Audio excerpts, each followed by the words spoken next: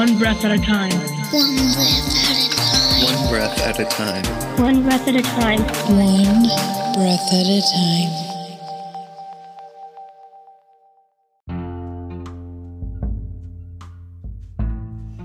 Hi everyone, welcome to episode 4. I'm Rhiannon Walker, and today we're going to switch it up. I have a special guest here with me, my husband, Waylon.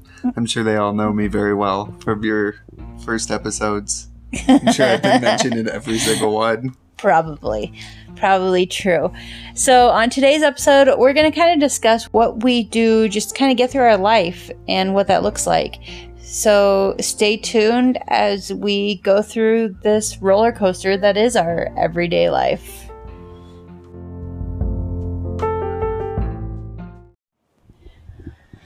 So Waylon, how are you feeling going into this session? I'm a bit nervous. This is my first time in the One Breath at a Time studio here. Considering it's episode 4, you're the first guest, so nobody else has been in your shoes. It's a pretty nice setup you've got here, though.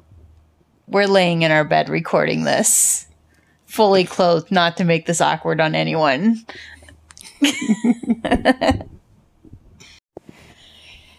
So, in our family, and I've discussed this many times before, we obviously have a little bit of a unique perspective to what it's like to be in the medical world from the side of the patients and the family and all of that. Now, I've discussed it more on my perspective of what it's like being the patient and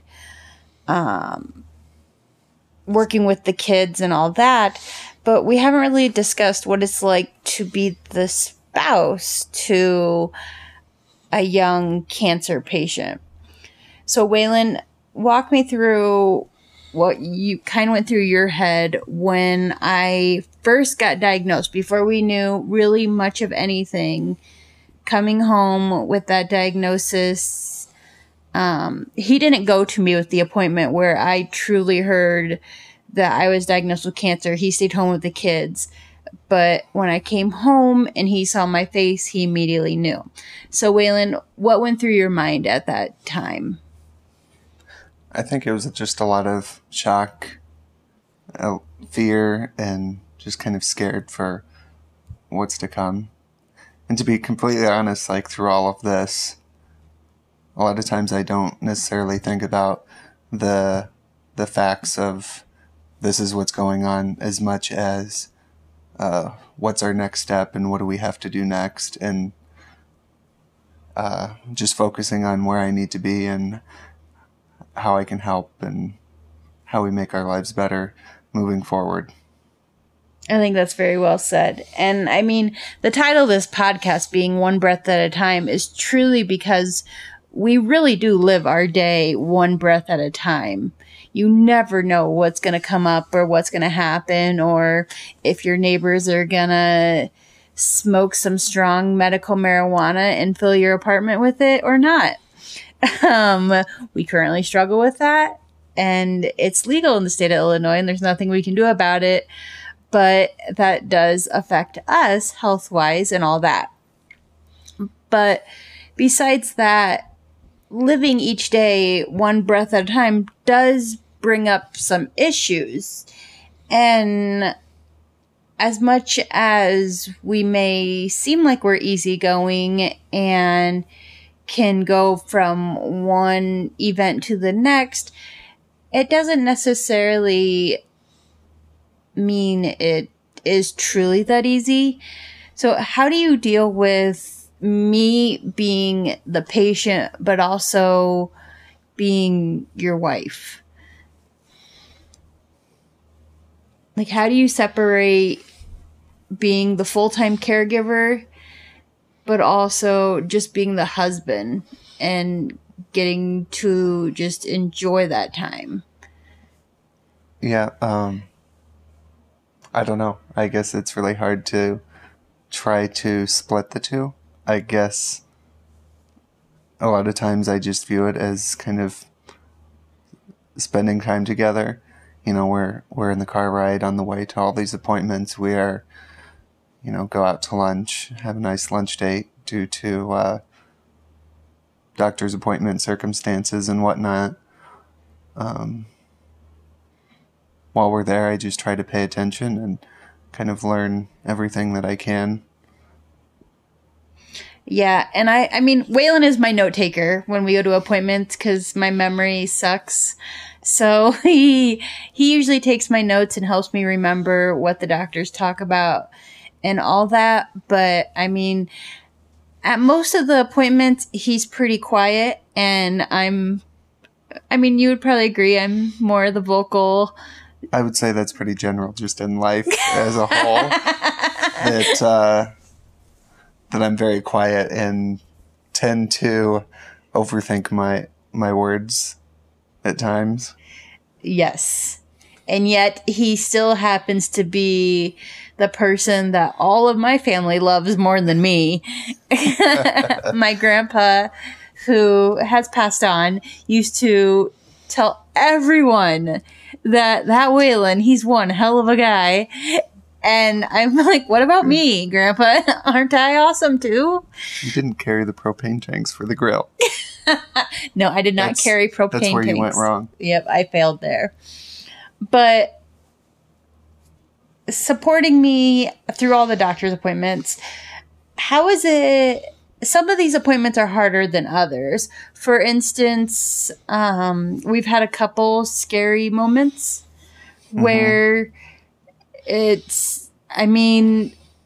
walk me through what you kind of were thinking when I immediately came out of my major surgery where I had part of my lung removed and I was in the ICU when you first saw me after that. And I have only seen pictures that he posted publicly for everybody to see that I made it out of surgery. They're quite the special pictures. But how are you feeling walking into that room, seeing your 26-year-old wife laying in that bed? So a lot of times it's just kind of what's in the moment and, looking at the monitors and kind of analyzing what's all hooked up and where your stats are and who the nurses are and when the doctors are coming in, when we can go home, obviously, because that's what everybody wants to know. Yeah. But just kind of getting the lay of the land. So you kind of mentioned a severe case where you're kind of completely out, and I'd kind of be more concerned with, are you progressing well? Are you getting better? Or are you kind of going downhill?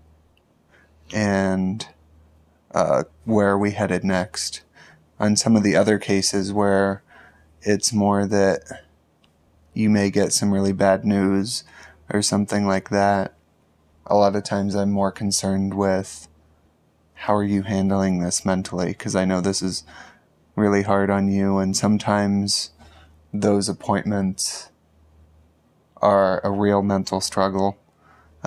Sometimes it's for the bad news. Sometimes it's because the way the news is handled. Sometimes it's the way you're treated.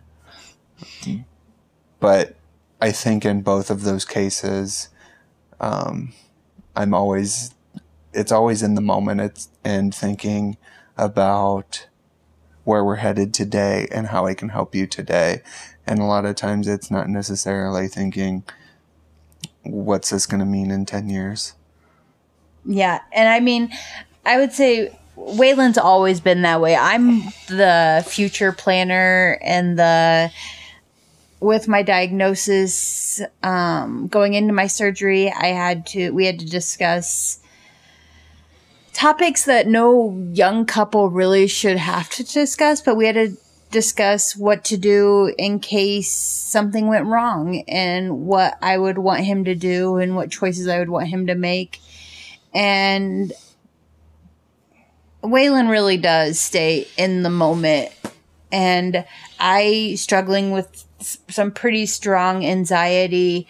A lot of the times I can get through an appointment. He commented about how I how I've been treated in different appointments. And it's true. We've had several doctors that they just treat me, I mean, I would say pretty nasty. Mm-hmm. I've gotten treated pretty nasty at several appointments. Yeah, I'd say some of the staff kind of, needs to understand what you're going through. You kind of get different levels of reaction, sometimes based on where you're going. Like when you're going to some of your places that don't typically deal with cancer patients, sometimes that they can kind of brush off the seriousness of it a little bit and just hand you a big whopping load of bad news like it's nothing. Others won't realize how important your appointment is, and they'll try to drop you're 5 minutes late, you can just go home on you without realizing what it means for your family, because they're used to just dealing with annual checkups. Yeah, there's definitely been a wide variety of how we've been treated through this. Neuroendocrine cancer in general has a bad rap for people thinking that you are cured right after having surgery. And that's what we were initially told, is you would have surgery and then you would be cured. You wouldn't have to worry about this anymore. And even after having surgery, the first pulmonologist I went back to said, well, you're cured. You don't need to worry about this anymore. But after doing some of my own research and discovering that I needed to find a specialist in neuroendocrine cancer, which we have at the University of Iowa, and the specialists are a whole nother level of amazing, and I would say have helped us understand really what we're going through and they help us see it more of a let's get through the next 6 months and help us break it down. Whereas some of the other doctors are like, well, your blood work's fine right now. I don't know what you want us to do. And they don't necessarily take the symptoms and handle them. They just kind of brush me aside because my lab work looks okay at the moment, but yet my symptoms are all over the place. And that's where the specialist is able to see all the symptoms, acknowledge that they are legit symptoms, and give us ways to handle those symptoms. Yeah, I think that's where maybe some of the people who aren't specialists don't understand that knowing your history and knowing that you have the history of already battling through your first surgery and having your first tumor removed. Mm-hmm. Knowing that that's there completely changes the story in the specialist's mind. Yep. And gives them confidence knowing that they're treating for the right things. Yep. And I think a lot of the other doctors don't see that. Yep. I think you also kind of battle a little bit with your age sometimes, and that you're a lot younger than a lot of the people battling. I don't know if that also plays into where you don't look as frail as some of the others. You can put on a face and look just fine at the appointment, no matter how terrible your symptoms are. Yeah. Not saying that you don't have days where you take a blanket in and just completely cover yourself up into your own cocoon. I do that a lot. And that is completely true. I mean, I can't tell you how many people will make the comment, well, your color's really good. You're doing really good. Ironically, one of the big symptoms of neuroendocrine cancer is flushing, which makes your face very colorful. So usually when they say the color is good, sometimes I reply with a comment of that's the cancer. Whether that's good or not. But I do agree. I think my age does play a big role in it. It's usually not discovered as early as it was discovered in me, and it was discovered so soon because, I mean, I started coughing up blood, and coughing up blood is a pretty serious symptom, and when the antibiotics for the chest infection didn't work, they realized that maybe this blood was something else, and that's when they discovered the tumor blocking 80% of my main bronchial tube to my left lung. So, I mean, just in general, so we get through our appointments day to day and moment to moment and one breath at a time. And I would say for my own mental health, I, for the most part, can get through an appointment unless I'm being completely talked down to and treated horribly. Then I start to freeze up during the appointment. But otherwise, I would say I hold it together. But walking out of the room, sometimes, depending on what news we got, that's when it'll hit me. And I'll just really start to shut down. And some of my after appointment recovery methods are go get a donut or get a Starbucks ice cream, or you mentioned a lunch date, or Starbucks. I didn't mean Starbucks ice cream. I meant a Starbucks drink of some kind. But They sell frozen coffee. yeah, Same thing. That's kind of like ice cream. So I would say that is a very accurate summary of how we handle that.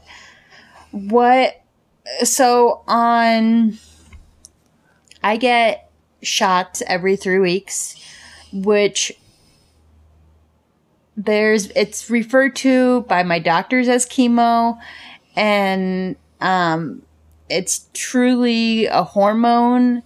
So it's like this grayish area, whether it's chemo or not chemo. I just call it chemo because it really doesn't matter. It can suppress the tumor, and I guess that's what chemo to me does. So I just kind of follow what the doctors are. But technically it's a hormone that I get. And what's it like to watch me go into that appointment, I can walk into the cancer center, but then within minutes of getting the chemo, I immediately am just taken down and barely can walk and need a wheelchair and I get extremely frail very quickly. I guess this is where my outlook forward shortens up quite a bit, and I'm not looking at what do you need in the next hour. It's what do we need to do right now? Are you even able to get off the bed and into a wheelchair? Are you ready for me to get that wheelchair? Do you need someone to hold your hand and just kind of tough through some of the initial,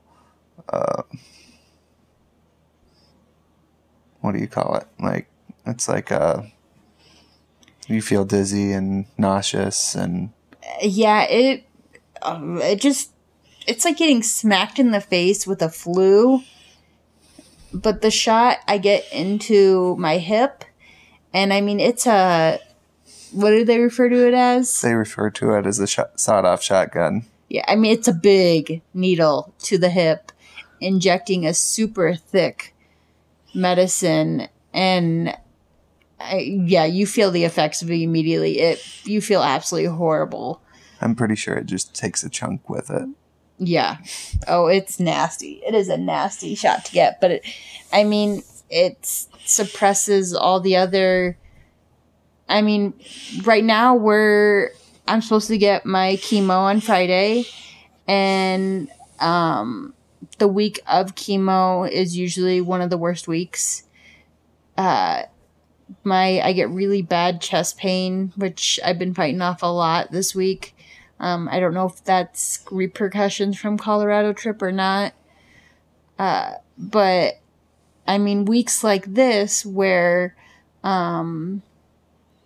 we're fortunate that your job lets you work from home and help out, but how do you try to balance that work home life balance?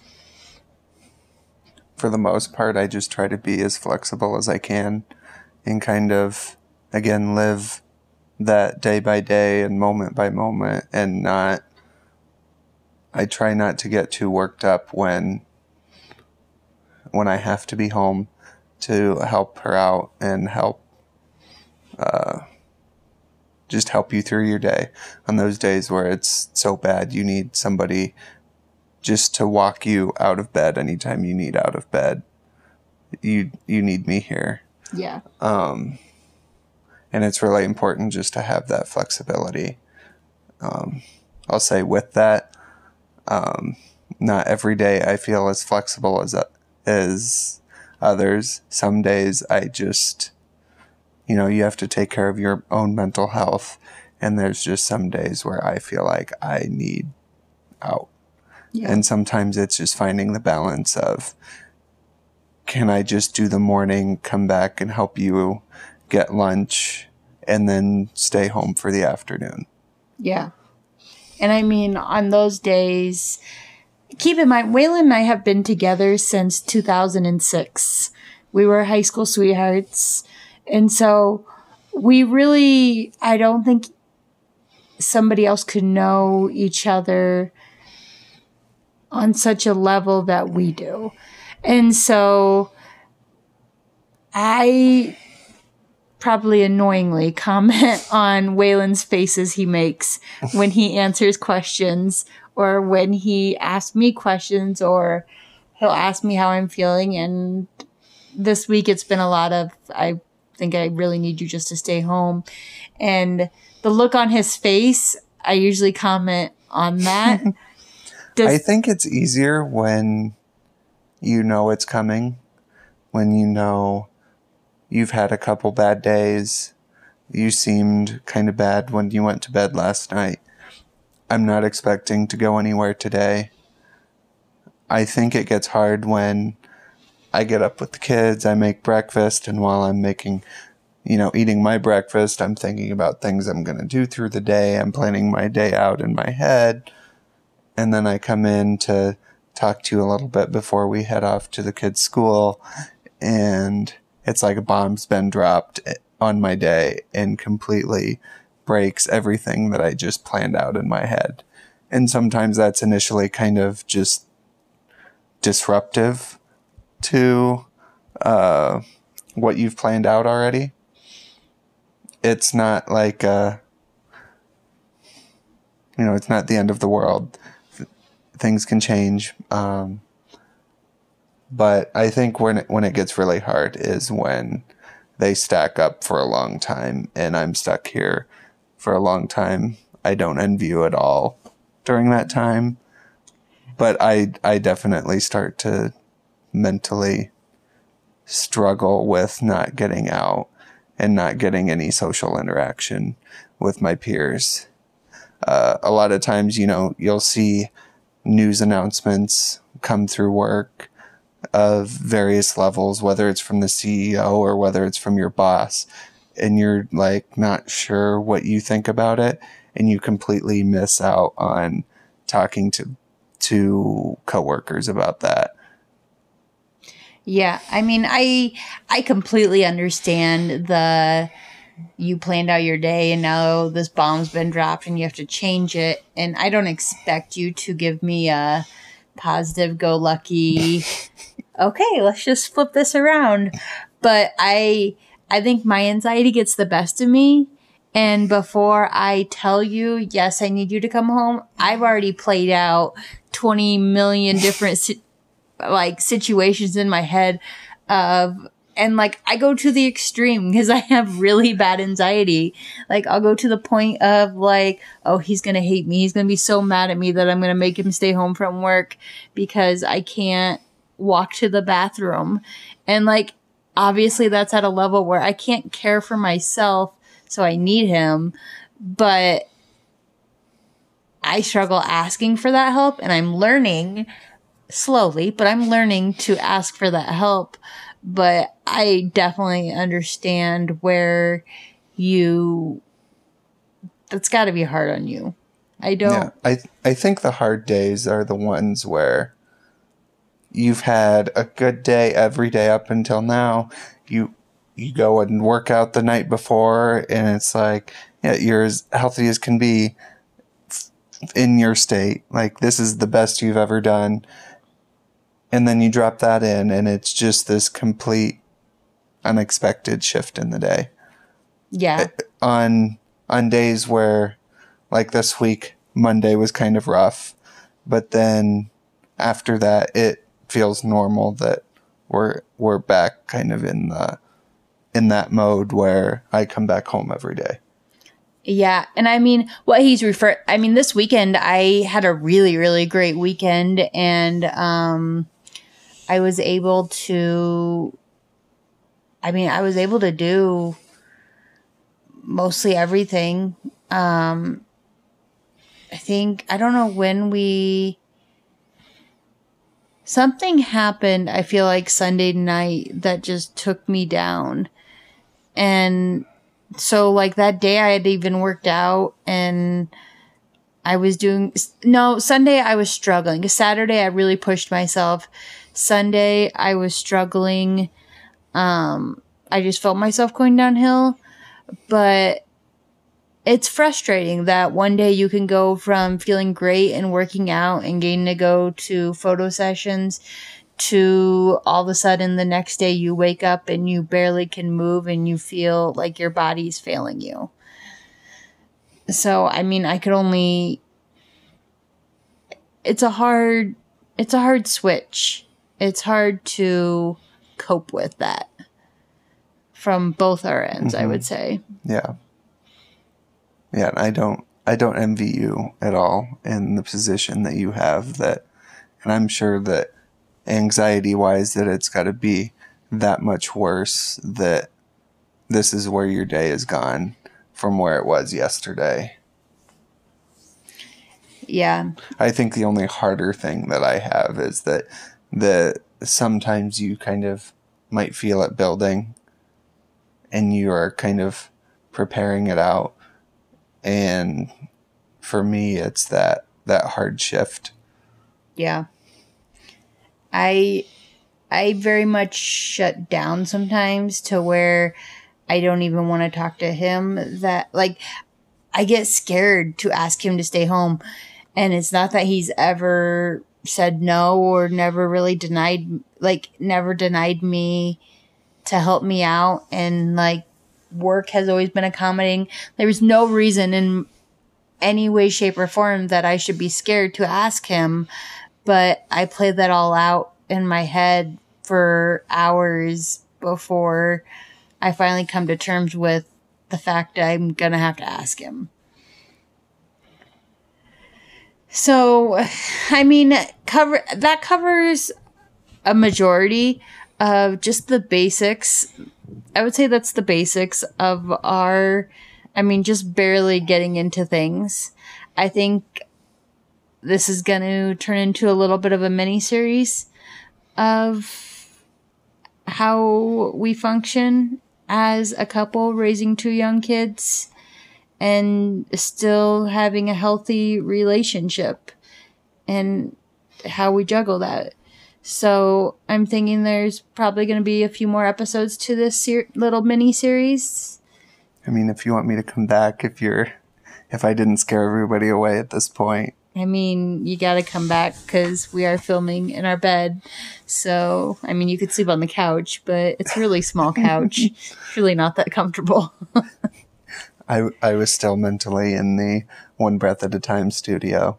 I'm telling you, it's a nice place in there. You should go there. I mean, we only have 2 air purifiers in here to filter out the smoke coming from our neighbor's apartment. So it truly is one breath at a time in here. So thank you for coming on. Yeah, you're welcome. And glad to anytime. I mean, we'll get through this. Always. Always. One breath, One breath at a time. So, what did we say? We're doing it together? No, we're in it together. There you have it. That's episode 4 with Waylon here. He will be back. He's not going anywhere. He's stuck with me. So, Waylon, do you want to close this out? Yeah, share the podcast with a friend. You don't even know what you're doing anymore. Follow her on Twitter. She's podcast_OBAAT. Follow her on Facebook. If you have any show ideas or topics, reach out to her on the socials. Yeah, and my Facebook page is One Breath at a Time. And we're here. We're surviving. Always surviving. One breath at a time.